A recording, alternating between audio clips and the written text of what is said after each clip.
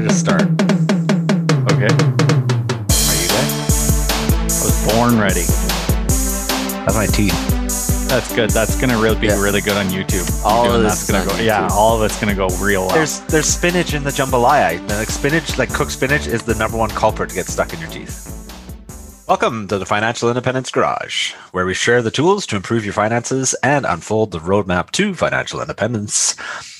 Good evening. It is the Money Mechanic who is on the line with me today. It is You've got the accountant here. And the Economist. How's it going? awesome. Guys, my hop plants are going nuts. They're already about 12 feet high. I'm excited. We may have hops Nice. for our very expensive home brewing setup that the accountant and I Nice. are running. Nice. Yeah. So that's kind of my biggest excitement because I go out there every morning and give them a little bit of rainwater and admire the only plant that I'm trying to grow on purpose in our jungle of a yard. Nice. The only one you're trying to grow on purpose. I like that. Exactly. Yeah. All this hops talk is making me thirsty.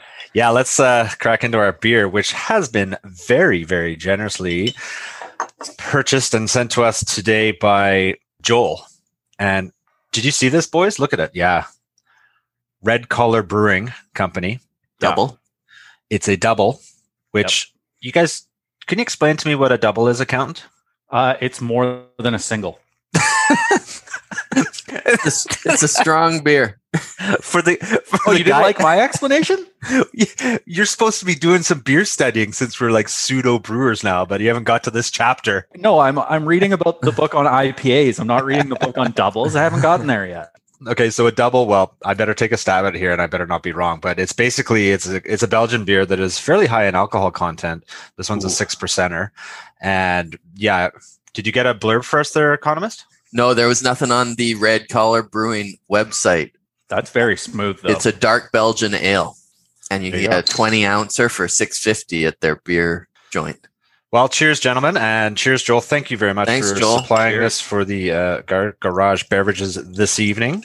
I'm also assuming that Joel was the one responsible for the electrical tape around the cap to make sure that it did not lose any beer in shipping. So smart move, Nice. Joel. Thanks, Joel. You know what's funny is I was just peeling that back. I'm like, these bottles have wax on the top, but it's not wax, it's electrical tape. No, it's No. it's making sure they survived shipping. So That's right. that's Yeah. a smart move. We need to start doing that. Joel was going to introduce beer cost averaging. Do you guys remember that? Yes. But then he changed his mind and just sent us the beer. He was going to buy us one beer a month for 3 months. right. What, with the cryptocurrency, the fluctuating rates? No. Just through the website. Yeah, that is pretty smooth. A lot of nuttiness. Do you guys get a lot of nutty flavors to Yeah. that one? Yeah, definitely. Yeah. It's That's tasty. I like it. I Yeah. like it a lot. It's these are the ones that kind of feel like a meal to me. Lots of complex, rich, nutty flavors. Yeah. Pretty high alcohol. It's a nice filling beer. So anyway, And moving a right nice along. color too. yeah. Yeah, my room's a little dark today, but it's kind of like got a reddish, almost like does, mahogany in it. Looking through it, Yeah. Yeah. It's a rich mahogany. Naturally, you know. Mhm. Okay, what the heck are we here to talk about tonight? Okay. I don't know. This is the thing, is like you guys got here and said like, what are we talking about tonight? Yeah, Well, nobody had any idea, did they? I did my last minute research as usual. And topic creation. It's the text topic you guys get at like 3 p.m. on recording day is like, you know, because we've had like the text for 3 days. What are we going to talk about this week? What are we going to talk Yeah. about this week? And then finally it's like, okay, somebody's got to decide. So I But it decided. didn't happen this time. No, I decided. So this is going to be one of those episodes for the listeners. But it actually, I think it's going to be pretty interesting because we are recording this in the second week of May. Okay. Yes. So this is I need to date this a little bit because we saw a very minor pullback in the market this week. Are you kidding me? According to Twitter, the world's on fire and everybody's dying. No kidding. There is some things going on globally and all the rest of it. And I don't want to talk about the events as much as I wasn't talking about that. I meant that a 2% drop made people run for the hills. Yeah, exactly. Didn't it Well, bounce back most of the way today? Good chunk. I haven't even looked. Yeah, right. I didn't look the first 3 days of the week, and I heard the world is falling. or the sky is falling. Chicken Little. Yeah. Yeah. Okay, so the discussion tonight is going to revolve around, we always talk about the things that we should be doing on our journey to FI, but maybe let's talk a little bit about what you shouldn't be doing, or maybe what you should be doing less of, right? And we're definitely not experts when it comes to behavioral economics or the psychology of investing, but with the experience that we've had and kind of synthesizing it all, and you can kind of, I've on the journey, I've gotten more confident and better at dealing with losses, but loss aversion is a real thing, right? And there's been a ton of studies done on it. Like Kahneman back in 11 was that we feel the pain of loss 2.5 times more than we feel the joy of winning or the thrill of winning, right? Right. And there's some cool studies on that. Have you guys heard of those ones before, where they're like, okay, economist, I'll give you $1,000 and then you get a choice. I'll give you another 500. No, sorry, I'll give you another 1,000 for a coin flip. Mm-hmm. But if you don't get the coin flip, you get the 500. No, I got that wrong, didn't I? You have completely kiboshed that. Basically, what happens is they say, okay, here's a sure shot at 1,000 or at 500, or do you want to flip a coin for 1,000? Yes, thank Or you. nothing. No, there's only 2 choices. Oh. You either... And the answer is different if instead you have $1,000 to begin with and 2,000 to begin with. And you can flip for a loss of 1,000 or accept a loss of 500. Exactly. The answers are different depending on which way they frame the question. Right. So this is what it's framing is we are more likely to take a guaranteed gain. Yeah. Rather than accept a guaranteed loss. We'd rather take our odds of not losing because it hurts more to lose. So anyway, I don't want to get too deep into that because there's lots of reading you can do on that. But this is what I'm feeling is what we saw with, or what I saw with some comments. And we see it every time there's some market movements. And you don't hear anybody going, hey, the last 3 months, the market's gone up 4%. That's awesome, because you're winning and it doesn't feel that good. It's just slowly happening over time.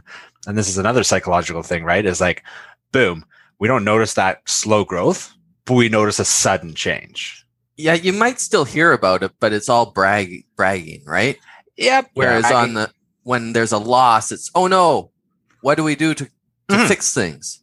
Well, right? Mostly because the media loves that more than anything, right? So there's the first number one thing you shouldn't do. Turn off BNN.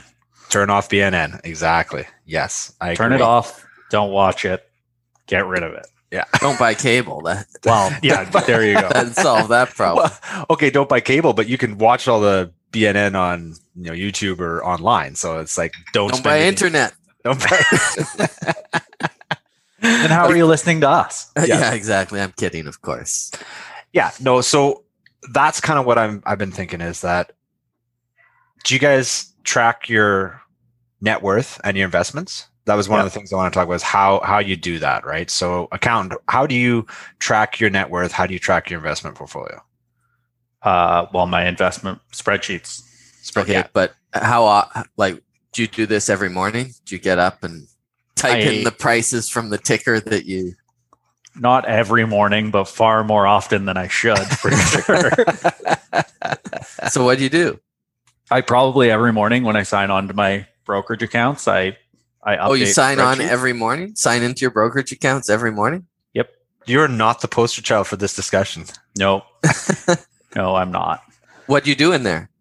Well, because I have a play portion of my portfolio that is a very small portion of my portfolio where I'm messing around trading options because I find it entertaining and fun. And that's why I'm signed in. I'm not signed in and looking at my,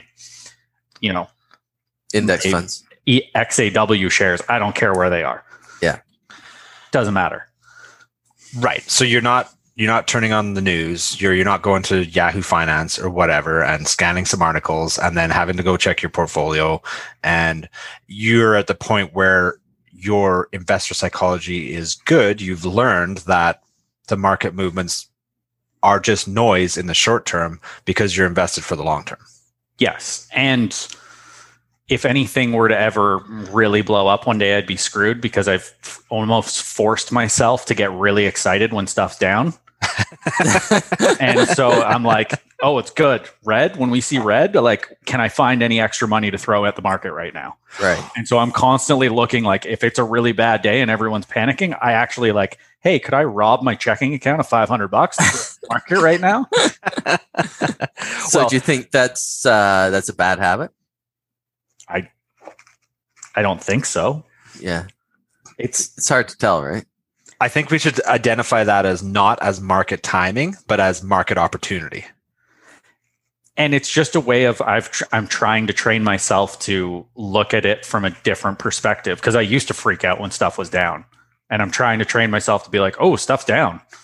Right. Times. Right. Yeah. Yeah. And that takes time, right? Because same thing. Most of us are probably okay looking at that and seeing a paper loss, but if you have to actualize and make that a real loss, then that's a whole nother story too. I want to bring something up about that in a little bit, but Economist, what do you do as far as tracking and looking at your net worth and investments? I look whenever I add money. So twice a month or ad hoc from there. Okay. Yeah, that's not very much. So, twice a month, good for you. No. That's a very smart that doesn't program. mean I don't like scroll the ticker symbols on my iPhone. This is a total another discussion of the same topic that I want to bring up, because I totally got rid of the stock app on my phone. I don't even open it anymore. I don't do any of my trading, buying, selling, or checking on my phone, because we all spend too much time on our phones anyway, right? And it's one of those, like, I'm reading Atomic Habits and I'm just thinking to myself going, I need to be better, because, you have the habit of pulling out the phone and checking it, and you're usually rewarded because somebody liked your Facebook post or whatever, right? But if you pull it out and you're checking your investment portfolio, a lot of times it may be positive reinforcement, but when you get the negative reinforcement there, then it's like, oh, that really hurts. And then it's like a negative reinforcing habit to keep going in there and checking it. And it's too available. Get rid of it. Delete those apps on your phone if you're having trouble staying the course and following your investment plan that you spent a lot of time figuring out that was right for you in the first place. Yeah. Right. And the more you listen to that noise and the more you check, I mean, maybe stocks are down 5% and you're looking at it on a weekly view that you just lost 5%. Mm-hmm. But if you were looking at it on a quarterly view, you're actually up 3% on the quarter. But because you check so frequently, all of a sudden, it seems like you've lost a whole bunch of money, but you're actually ahead of where you were 2 months ago anyway. So who cares? Mm-hmm. I think this is a really, really difficult thing for people that are new to the journey, because they don't have a long time frame yet. So if they've been investing for 6 months, because of the short time frame, it looks like those swings are much more volatile, much more up and down. But it's like anything, that's going to smooth out the longer your time frame is, right? So this is, I think, what this sort of all spawned this discussion for me, is that because there's always new people joining the FI sort of journey and wanting to learn more about investing and the rest of it, it's that hard struggle through the first year or more to not react too much when you see some volatility, right? Some short-term noise. That's kind of where I feel like we need to be talking about. So how often do you check your net worth? Daily. What time? It's okay. So this is the other thing that I was going to ask you guys. Accountant, you said spreadsheet. Economist, what do you use? The spreadsheet. Spreadsheet as well. So you guys do manual entry. Okay. I've been using Wealthica for a couple years now. That's good. I'm glad you don't use a spreadsheet. Do you want to get the spreadsheet chirp out of the way now? I would love to. Did. No, did you hear what happened this week? No. He asked me an opinion on a spreadsheet. So I send him, I fix his spreadsheet. I make everything fine. I calculate the rate of return. I give it back to him. Yeah. He emails it out to a bunch of people and he's changed it and it's now wrong. Nice. Let's leave the spreadsheets to the professionals and let Mr. Mechanic Use just Wealthica. trust me when I give you one. Yeah, we had a bit of a conversation after that, and I said, "Okay, yes, you're right. I'm wrong. Don't question me when I help you fix your brakes, and I won't question you when you help me fix a spreadsheet." I've never questioned you when you've helped me fix brakes. Yeah, so fair is fair, fair play. I completely admit fault there, and I felt such an idiot because then I had to re-email the people as well and be like, "Oh yeah, I just naturally screwed this up." Okay, so back to tracking. Wealthica, I really like it because it aggregates my accounts and because everybody knows that I've got the most complicated portfolio structure ever, and I suck at spreadsheeting. And I do spreadsheet certain things, but being able to aggregate everything together and have a snapshot of it is really nice. And because it's so simple from that point of view, in sort of the morning or my computer time at the beginning of the day when I'm reviewing emails and everything, it's a couple clicks and a password, boom, I'm in there. And it's more for me, it's out of curiosity. I don't look any deeper to what holdings are doing anything in particular. It's just kind of like, is it up or is it down? And I don't really care any more than that, other than just like the longer term, the trend has always gone up eventually type thing, right? And it doesn't track very well either because it's tracking the money that I'm putting into it. Mm-hmm. So that's an important point too. If you're contributing all the time, it's hard to kind of see what your actual performance is. And this is one of the articles I sent you guys, right? Mark Seed wrote is stop trying to benchmark your portfolio all the time. So I actually don't benchmark my net worth in terms of by normalizing it. I include contributions because it's pretty easy to then create a pretty steady stream of almost every month your net worth is going up. Yep. It's just everything you've put in. It's simple. It's easy. There it is. Yeah. Isn't that the more important number or trend anyhow? Yeah. Right? All right. But you can get too wrapped up in net worth. True. Sure. And also, this begs the question, doesn't apply to you economists, but for you account, do you include your primary residence in there? Yep. Okay. So how often do you calculate the appreciation of your property into it? Annually or more frequently? Anytime I refinance. Okay, fair, because you have an appraisal to work with. Exactly. Yeah. But okay, so I think there's a flaw in there, right? Because we talked about it in our last episode or a couple episodes ago, how much the housing market has increased in a lot of areas. So if you're recalculating that frequently, you're going, hey guys, we went from 400K net worth to 600K net worth, but you don't have any more money. Yep. So if you're just looking at that going, oh, I'm that much closer to FI. It's like, nah, nothing changed. Nothing changed at all. That's why I think it's also important to track cash flows. Yeah. Okay. Fair enough. So that is actually why I sign in every day, is because part of it's all one big spreadsheet, but I have a budget for every month and I track against how I've done for my budget.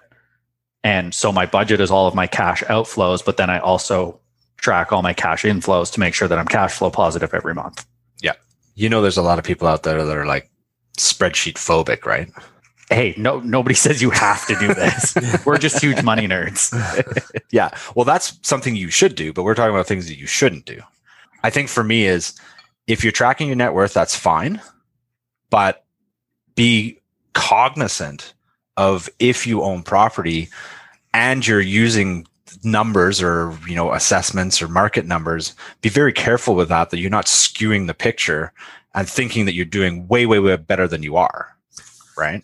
Why do you include your principal residence in your net worth? It's a line item. Mr. Accountant? Why do I? Because A, I know I don't ever plan on it, but I could sell it. And B, my principal residence generates me income. Mm-hmm. So that's why. Right. And you just do it, Mr. Mechanic, because somebody said it was part of your net worth? So the way I do it is because the way Wealthica is structured is I just add it in there and I just do it once a year on the assessed value that I pay my property taxes on. But why does it influence any of your decisions? It doesn't influence anything. It just because I track the mortgage payments in there too. So net worth is super simple, right? It's your assets minus your liabilities that's what you're at. So Yeah. because I put my liabilities in there as well, I could totally just remove those and just create a liquid net worth. Yeah. But for me, because I'm using that software, I just run it all together. Whereas if I was just wanting to know how my savings and investments were going, then I would create just a liquid net worth, because that's going to give you a better idea of your longer term trend. Accountant? Yes? No? Yeah, it all just depends how you want to do it. Or a Yeah. cash flow. Cash flow is What would you call that? Statement of cash flows? Income Sure. statement? Yeah, statement of cash flows. That's the technical accounting term? No. Well, it's kind of an income statement. If you want to call it a personal income statement, sure. All right. So net worth, if it's an issue for you that it's fluctuating with market movements, if you're seeing it up and down, check it twice a month like The Economist, or, do it every few months. And I see a lot of varying opinions on this online. So you got to find what works for you, right? Yes. What you're comfortable with, what doesn't affect your psychology to continue moving forward in the right direction with contributions and investing, right? In your plan that you've already devised. Yes. And I think the other one that goes along with that you shouldn't be doing is what you brought up about benchmarking. Right. Let's talk a little bit about that. If you're tracking all the time and your portfolio did 5% and you're upset because the S&P did 8, well, just because the S&P did 8 doesn't mean that the S&P matches the risk profile of your life.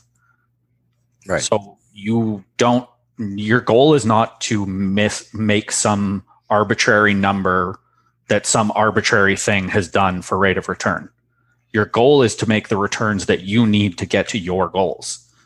So stop comparing yourself against a bunch of other people and a bunch of other stuff. Like, sure, you can go on Twitter and you can see the guy who made 400% returns doing something really stupid and risky last month. There's one of those stories every month. Don't listen to it. Stop paying attention. Those are on TikTok, aren't they? Not Twitter. I think they're some on internet both. thing. Yeah. Okay. So let's just talk a little bit about this benchmarking and things like that. So what is benchmarking? Good question. Tell the people what benchmarking is. No, you got to answer your own questions. You know how this works. Tell the people what benchmarking is. Okay. Are you talking to me? The people want to know. The people want to know. Okay. Well, I'll take a stab of it because I know I'll be corrected if I'm wrong. That's where the comedy comes in. That is the best part. Anyway. Okay. So benchmarking is, let's just use an example. You said S&P accountant, so let's just use S&P. The S&P, the 500 companies. Tell the people. Oh, there you go. Yeah, I'm getting there. The 500 companies in the S&P in a 1-year time frame are going to have X return. Let's call it 7%. Standard & Poor is the S&P. S&P, And Standard it's & Poor 500. It's a stock listing. You're really trying to break out some basics here, aren't you? Yeah. If you want to answer your own question, go ahead. That wasn't part of the question I wanted to answer. I'm just filling in the gaps you're leaving. Wait till I'm done. Okay. So the annual return for the S&P was 7%. Your portfolio probably isn't 100% S&P. So if you look at your annual return and maybe break it down to your VFV that you hold in Canada, which is the S&P 500, maybe that doesn't match exactly the returns. Right. That is, you're trying to benchmark the returns that were there. That's the benchmark that you're calculating yours above or below against. Yes. Am I close enough for an answer for you guys? Yes, I will add to that. A lot of fund managers will have a benchmark that they are trying to beat, whether it be the S&P, whether it be the MSCI emerging markets, whatever. And that's where you hear you can't beat the market. Mm-hmm. It's not talking specifically about the total world market or the S&P or whatever. It's talking about fund managers who have the benchmark of what they're trying to beat. They very rarely beat the benchmark of what they're trying to beat. Right. Whether it be the S&P or emerging markets or foreign bond indices or whatever it is that they're dealing with. Yeah. Herein lies the problem, right? We've got globally diversified portfolios with index funds. Mm-hmm. And we may have some fun money in there with dividend stocks, whatever your little satellites are that you're, if you're the economist, you're taking flyers at penny stocks or whatever they may be. But it's a lot of real work. estate. Real is in estate. there. Let's just stick to the market, because otherwise, you can get traded. But Okay. if you're just looking at your stock market portfolio and trying to benchmark it against what, and then question yourself, why didn't I get what the index has made, right? Stop, like the accountant said, that is like, stop worrying about that. If you've chosen the ETF or the funds you're in appropriately for your risk level and for your desired sort of long-term outcome, let it be what it is. It's just the market is the market, right?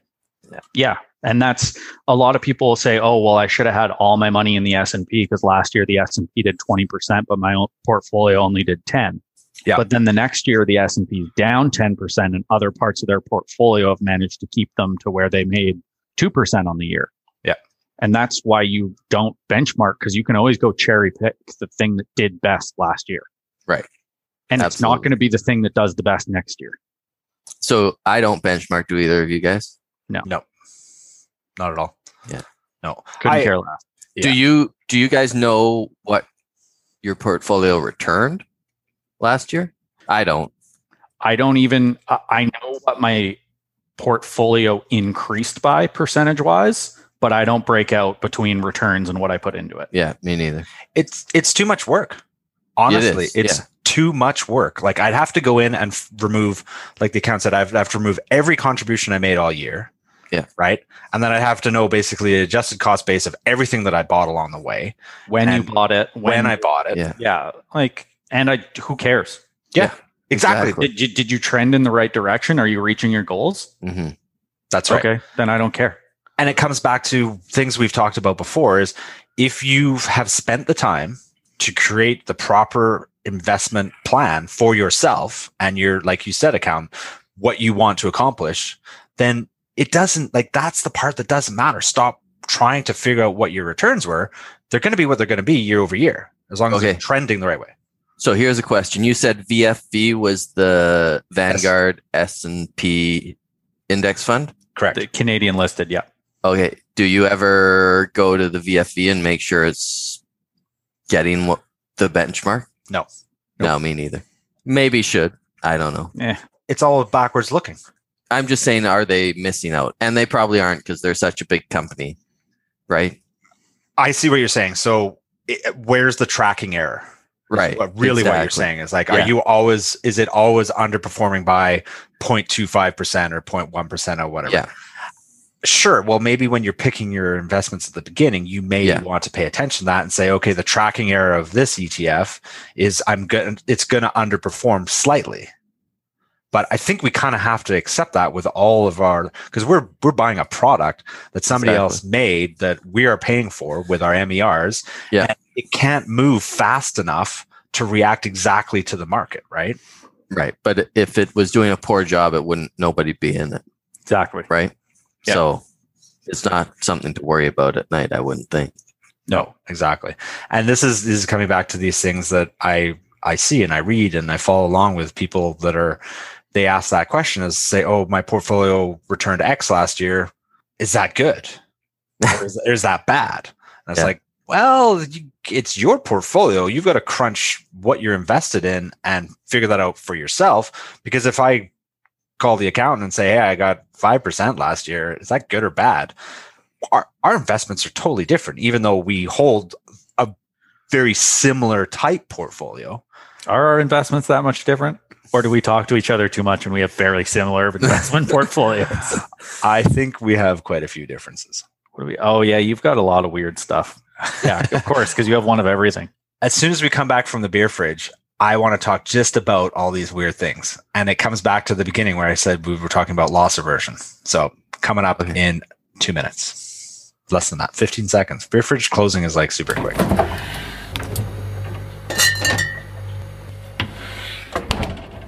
So guys, I didn't even get up and go to the fridge. I just got a new link because Joel sent us these giant bombers of the double, and I might be stirring a bit already with the 6% stuff. It's pretty good. This is a very tasty beer. I like this. I love it. I love it when a listener, I love it when a listener buys us a beer. Thank you again for that. But I love it when they choose something that's out of our wheelhouse, because I'll just go to the store and buy an IPA. Hazy, probably. Yeah, like a Yeah. hazy pale ale. I'm like, oh, we got it. Every time. So I went in there today because I was doing beer tube stuff today. I'm like, oh, there's a hazy pale I haven't tried. So I buy one can of it. Now I might share a bit with you guys. But all right, back to the show here, gentlemen. Loss aversion. I have beer loss aversion. That's definitely for sure. Well, that's natural. Okay. Don't we suffer a beer loss every night? Not wrong. Okay, but the experience was worth the loss. Okay. Right. No, the angle I wanted to take with this is getting a little bit away from the index ETF investing. There's a lot of listeners, us ourselves included, that hold individual companies, individual stocks. Mm-hmm. Okay. And I will be the first to admit that I am 100% guilty of this, that I have watched my holdings go from $10 to $2. And I haven't sold. And I still haven't sold. Why is that? What Is that loss aversion?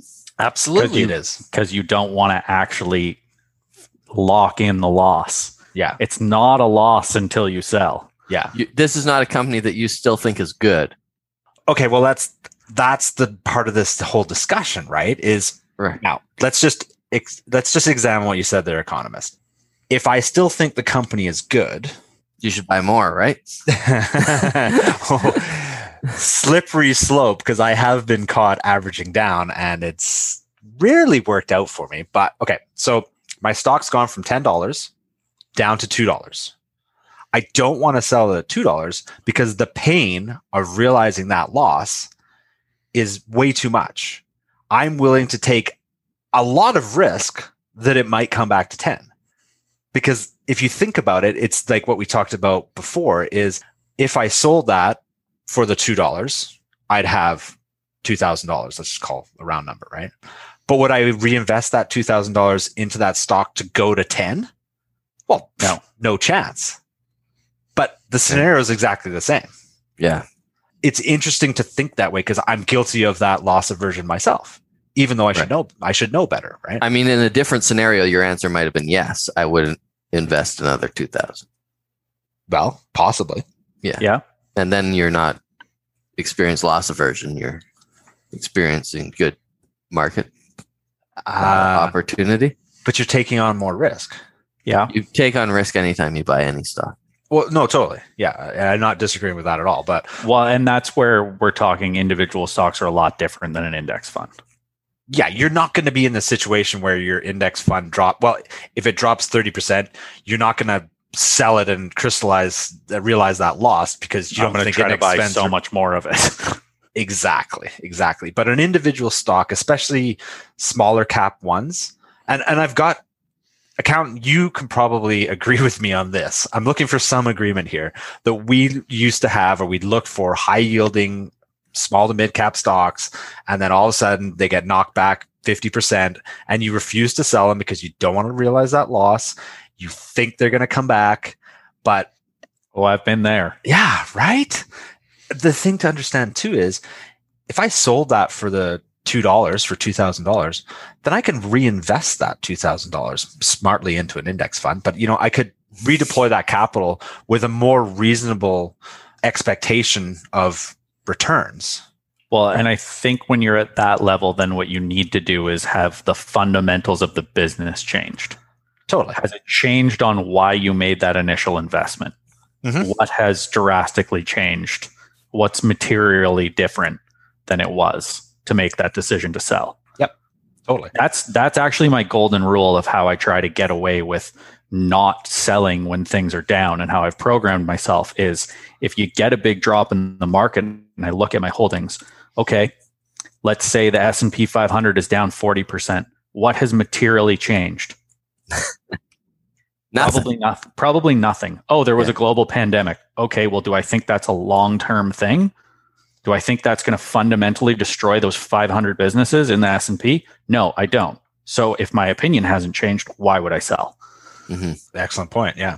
Now, I'll take that step into my own scenario where some of the companies that I continue to hold at with 60% losses, they have fundamentally changed. So Right. why am I still holding? For the worse. For the worse. Right. Yes. So Get why out. am I? Yeah. Well, okay. But I have loss aversion. Yeah, but get out. You have lots of things you want to buy. Just do it. Be like Nike. Be like Nike? Just do it. Okay, I get you. I thought there was some like story about Nike stock that I was missing. No story about Nike stock or the god Nike. Yeah. Oh my goodness. Off track. I think what the important sort of takeaway from this is for myself as well. And it's good to sort of talk about this, especially with you guys. And, you know, we have a great community of FI investors and everything, and have that discussion and find the resources that help you understand your behavioral psychology around money. And economist, you haven't read it yet. Accountant, you're reading it. I pass it on to you, the Psychology of Money book. Yes. Yeah. What are you thinking so far? How far into it are you? Well, I've been reading the IPA brewing book, so it hasn't been opened yet. Oh, you're really gonna like it. You're really gonna like it, and it helped me a lot. And I think so. A few books recently, right? We read Thinking in Bets. Yeah, we didn't give it. You still haven't given that to me. Yeah, you're a natural. You could write half that book. The other one is The Psychology of Money, which I finished. You guys haven't yet, and I'm now reading Atomic Habits, and they all kind of dovetail together really nicely because it's really helped me get better at understanding my behavior and psychology around investing. Because we all think we're better than we are. Yeah, and we all have our own biases, and reading books like that kind of make you examine yourself and do a little, as Mark says, navel gazing and go, yeah, I'm not as good at this whole investor psychology as I thought I was. Mm-hmm. Yeah. And I think that's where a lot of the things that people do, if you realize it's harmful or it could be harmful, don't do it. Don't look at stuff. Don't update everything. If you're somebody that could log on to an account and you know yourself well and you know you'd panic, maybe you're somebody who needs to have their money with somebody else where there's another gatekeeper, and it would be like, you can't just go hit a sell button in a panic. Yeah. And I know people like that. They say, I absolutely know myself. If there was a 25% drop in my portfolio, I'd panic and I'd sell. So I have a financial advisor, and we've created a financial plan, and they know that they're not supposed to listen to me when times are bad. We've written out a financial plan, and they read it to me if I call them in a panic. Yep. Right. Great. Do that. I totally agree with you, because even though that we spend a lot of time promoting DIY investing, it doesn't mean it's for everybody. No. If psychologically the hurt is too much to know that your portfolio is down several percent with just noise, because it physically hurts to see that, right? And if that's you, that's totally okay. But like the account said, is maybe you do need to have that gatekeeper, maybe, or, you know, whatever it is to get past that. You read books, you gain confidence, you know, talk about money so that you can and build that up. But you're right. It's your journey. Do what is good. And if it's really hurtful and you feel that pain, it's not worth it, right? It's you want to, this is supposed to be a good thing, a happy journey, a long-term growth thing, right? And that's, I think people need to really, especially if you haven't been through a significant downturn, write out a plan and tell yourself that no matter what happens, the first significant downturn you face, you won't do anything. And not you won't do anything for a week, you won't do anything for a year. So here's a question for you guys. Have we faced a significant downturn? Did we face one in March of 2020? Yep. Yeah. It was a big enough percentage. I mean, it wasn't long. It wasn't a long time period before everything bounced right back. But you saw the drops, lost day after day, down 7% today, down 7% tomorrow, down 8% the next day. I mean, you were seeing a large portion of your portfolio ripped apart. Yeah. So lots of people jumped out. Right. So examine that, I guess, is a good idea. Examine how you behaved during that time. Yeah. Well, we've got listeners that didn't even go through that yet. Right. So, yeah. Sure. The first 4% drop, if you've only been investing for 5 months, the first 4% drop, because you don't have that long time frame we talked about, it's your first red that you've seen. Your portfolio's down a few percent, and you're going like, uh-oh, am I confident to keep going forward with this? And part of that psychology problem too is that with inexperience, you see the beginning, like the little dip, and then the expectation is that it's going to continue. Yeah. Right? It's like, oh my goodness, this is just the start. Right. You know, and maybe it is, maybe it isn't. But like the accountant said, well, it's on sale that day, so I may as well throw some more money at it. This is especially true when your time horizon is long. Yes. Right? Yes. Exactly. Yeah, it's a whole different story when you're at the point and you're drawing down and you need that money. But if you have a long time horizon, I mean, what did people say the best? I forget what the quote was, but they said the best decision I ever made was we were down and I bought and I thought I was an idiot. And then we were down the next day and I bought and I thought I was an idiot. And just around the point where I thought I couldn't get any stupider and I had dumped all of my money in, things started going the other way. And it turned out I was a genius. Yeah. No, definitely. And I don't think we should get too far into that because, hey, March 2020 last year, I didn't panic. Nothing changed. My buys still happened, but I didn't go scrounging in the couches for every penny I had to throw in the markets because I was like, oh, it's like everybody, right? It's like, this is a black swan. We've never seen this. I'm like, I think I'll stay the course, but I'm not necessarily going to go pull 100K of leverage and throw it in there. And I know some people did, and good for them. It worked out, right? But that's thinking in bets. That's loss aversion. It's a lot of things. The Economist must have levered up so hard last March. A little bit. Good for him. Yeah, there we go. That's great, right? Like, but you got to be able to ride out your decisions too, good or bad. Yeah. Oh yeah. So, Economist, how do you handle loss aversion? I don't know that I am folly to it. I told you he's a robot. Yeah. Correct.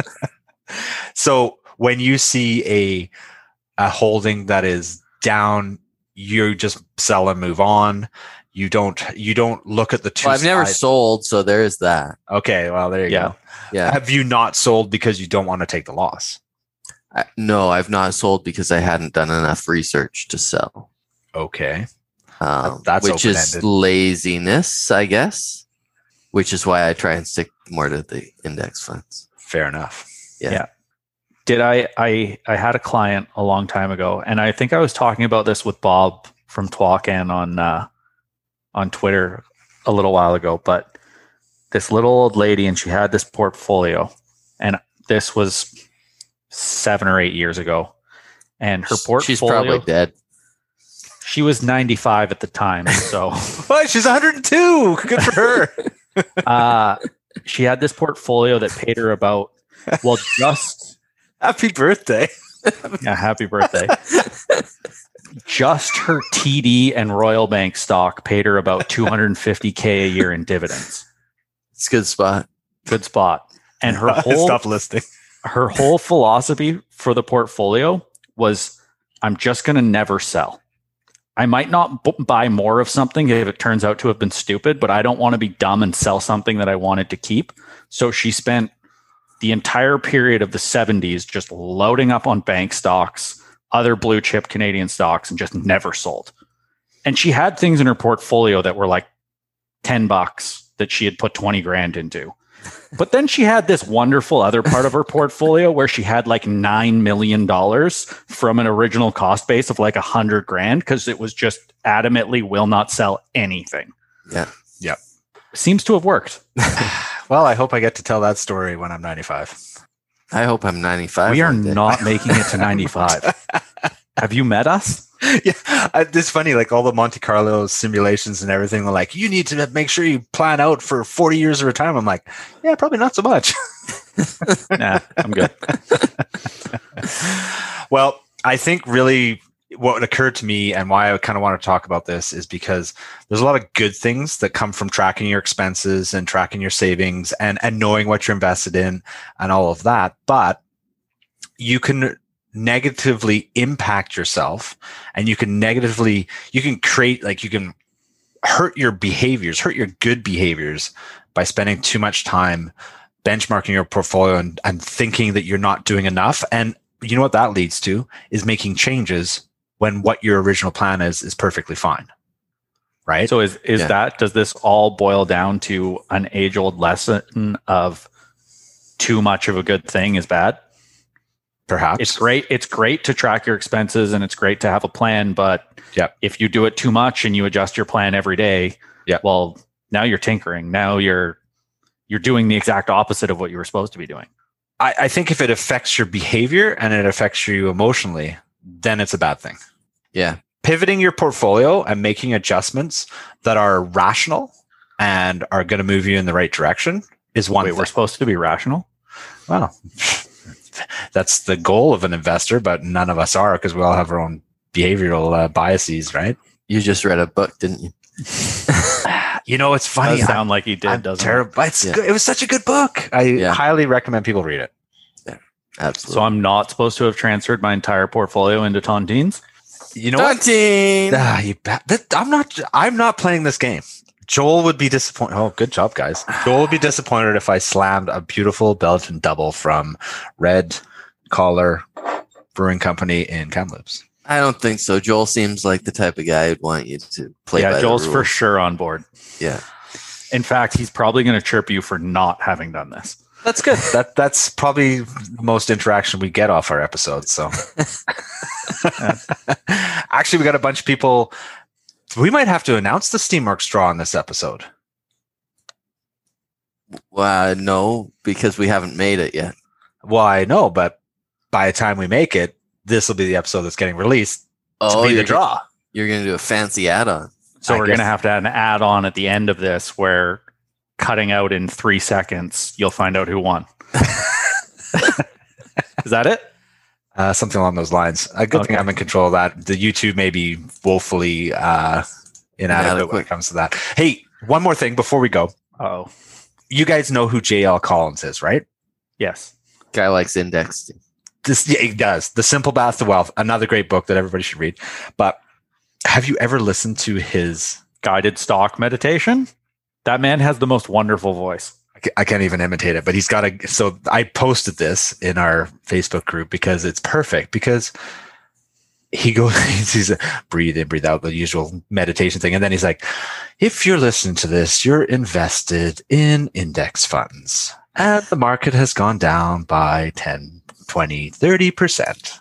It's okay. Breathe in, breathe out. It's great. It's entertaining to listen to. And so I had to post it up there because a 3 or 4% drop is nothing. It's a buy day.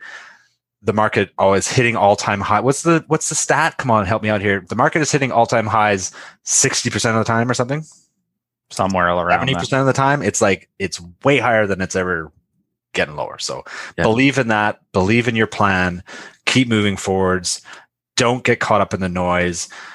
Do some research, read some books, understand your investor behavior and psychology so that you're confident you can move forward. That's my wrap. What do you guys think? Last words? The foregoing was for entertainment purposes only.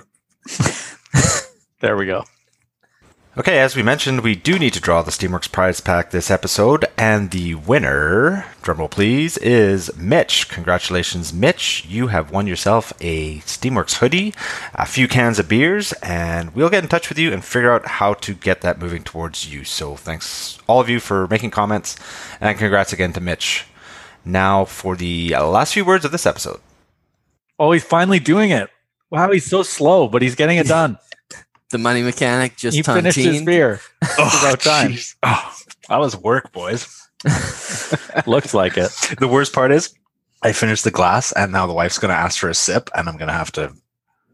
There was a tontine. There was a tontine. It's not your fault. I don't know if that suffices as an excuse in this house. That's not our problem. No. All right. Well, thanks for listening. You can find us on all the regular channels. And if you're on YouTube, like and subscribe. And if you're listening on all the podcast platforms, shoot us a comment or a like. We do appreciate that. We'll catch you next time on the FI Garage. Good night. Next time. You guys always do that at the same time. Yes. Good night.